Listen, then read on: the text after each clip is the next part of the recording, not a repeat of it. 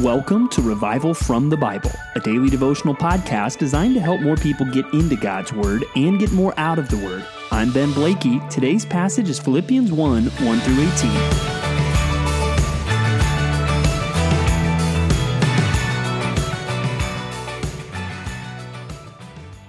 As we read the Pauline epistles, those letters in the New Testament written by the Apostle Paul, it's very easy to be impressed with their theology. Obviously, the theology that Paul writes under the inspiration of the Holy Spirit. When you think of Romans and justification by faith, when you think of Ephesians and all that we just read in there. Well, another thing that should stick out to us, rightly so, this isn't the main point of these letters, but it is something worth noting as well, is Paul's example. And that is something I think will particularly shine through in the book of Philippians. We highlighted it a lot when we went through 2 Corinthians as well, but we'll do it again here in the book of Philippians. As we see Paul's example, this is another one of those prison epistles. Paul is writing in prison, but we can learn so much from him and his passion for Christ that should inform us and build us up today. Well, we're going to start Philippians here with the first 18 verses. Now, again, Paul is in prison. He's writing to the church in Philippi. This is a church that he started. We can read about the start of that church in Acts chapter 16, where Paul leads really the first woman we have record of in the European continent to Christ, and is thrown in prison. That's the famous story of him and Silas singing together in prison at midnight. When there's an earthquake, they are set free, and then they lead the jailer to Christ. So this is that church. And now we come, and Paul is writing a letter to them. And just as we start, there's three things that I want us to note about Paul's example and things that he cares about, and one thing that he does not care about. And the first thing I want us to notice is that Paul cares about his teammates, really his gospel teammates, the people that are on the team really of the kingdom of God, the team of Christ and the gospel. He cares about those people, and you should too. Look at how he starts. I thank my God in all my remembrance of you, always in every prayer of mine for you all, making my prayer with joy because of your partnership in the gospel from the first day until now. So he's remembering, and again, we know probably some of the people he was thinking about. And you think of that initial trip to Philippi and these people that he still loved and how they helped him from the first day until now. He loves these people. He's praying for these people. And he's confident, verse 6, that he who began a good work in you will bring it to completion at the day of Jesus Christ. And he talks about how he holds them in his heart. And again, links this idea of because they've helped him. And in verse 9, he says, "For God is my witness how I yearn for you all with the affection of Christ Jesus." So he loves his teammates. And that's where when we do ministry, and we've talked about this, it can be difficult. And working with people can be difficult, especially when we're all still sinners, when we have different ideas, different opinions. And sometimes that wears us down. That's not what we see in the Apostle Paul. And a couple things to notice. He loves these people after all this time because he's confident of Christ's work in them. And then when he says, I yearn for you all with the affection of Christ Jesus, ultimately what he's saying there is, I love you because Christ loves you. That's the way you should view the people on your team, the people that are partnering with you in the gospel. So a great place to start by thinking about those people is your local church. You should have the people at your church, although they may have different personalities and different opinions about some things than you, they should be in your heart, and you should love them because Christ loves them, and Christ is going to finish what he started in them. That is how we should love one another. And there's a substance to that love. Paul cares about their growth, and that's really the content of his prayer in verse 9. And it is my prayer that your love may abound more and more with knowledge and all discernment, so that you may approve what is excellent, and so be pure and blameless for the day of Christ, filled with the fruit of righteousness that comes through Jesus Christ to the glory and praise of God.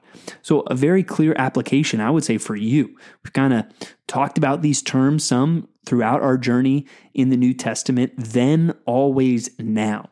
Well, then we see Paul caring about these people. Always, I would say this is how Christians should feel about each other. Christians should pray for one another. Now you should pray.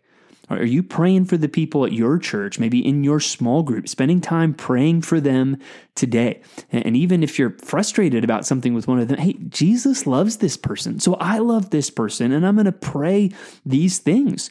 Even in verses 9 through 11, this would be a great prayer list for you to pray for others in your church, other Christians in your life, as you care about your teammates.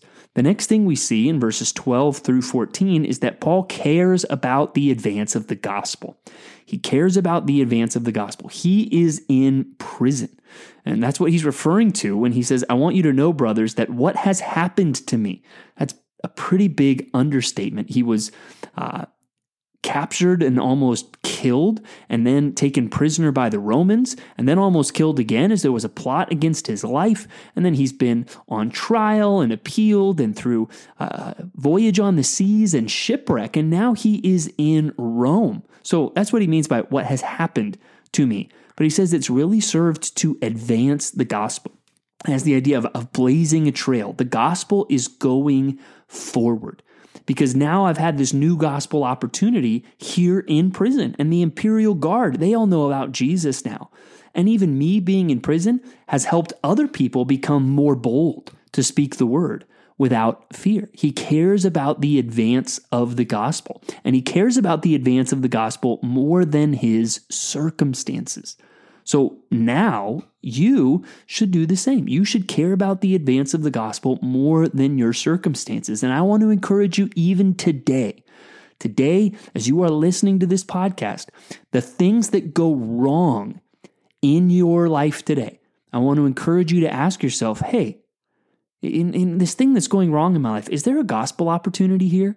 Is this seemingly bad thing that is happening to me, is this going to open some door to speak the word of God, the good news of Jesus Christ, to somebody else? Because I care more about advancing the gospel than I do about my circumstances. So Paul cares about his gospel teammates. He cares about the advance of the gospel.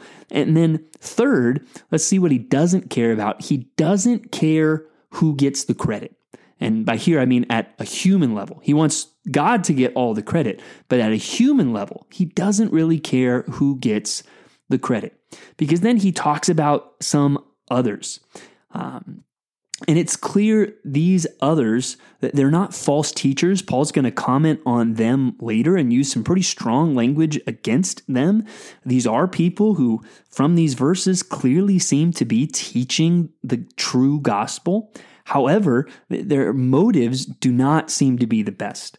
He says that some are preaching Christ from envy and rivalry, and they're doing it out of selfish ambition, some sense of rivalry with Paul, and they're viewing his imprisonment as, hey, here's our opportunity to advance our ministry.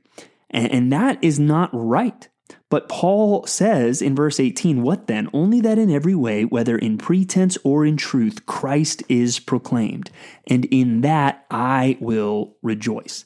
That's a good word from Paul. Even though there are some things about these teachers that we should not commend, and we should not follow their example.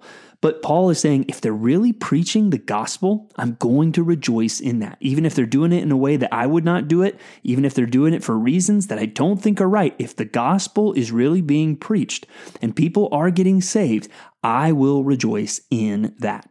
And that's a good word for us today as well, because there are false teachers out there that we should be concerned about that are not proclaiming a biblical gospel. But there's also people, and especially if you're at one church, you might look at a church down the road and say, hey, they do things differently. And at the end of the day, you might say, I wouldn't do things the way that they're doing them. That's maybe why I don't go to that church. But at the end of the day, if they're preaching the gospel, if they're telling people the truth about Jesus and people are getting saved, I'm going to rejoice in that. We need to be careful that we don't kind of fall victim to this mindset of envy and rivalry, even when it comes to others, other people, other ministries, other churches that we know. That is not how we want to think. Our main concern should be that Christ is being preached. And so when you look at all of these things, Paul cares about his teammates. He cares about the advance of the gospel. He doesn't care who gets the credit. It shows you, and you'll see this more as we continue in Philippians, at the center of Paul's life, all that Paul really cares about is Christ. And that needs to be really our beating heart as well, that we want more than anything to know Christ and to make him known. And if that really is the center of your heart, well, then care about your teammates and even show that by praying for them or encouraging them today. Care about the advance of the gospel and look even today when things go wrong for opportunities to share the gospel, and care less about who gets the credit as long as the gospel is being preached. Thanks for digging into God's Word with me today on Revival from the Bible. For more resources, check out revivalfromthebible.com. To learn more about Compass Bible Church, Treasure Valley, go to compassbible.tv. The grace of our Lord Jesus Christ be with you.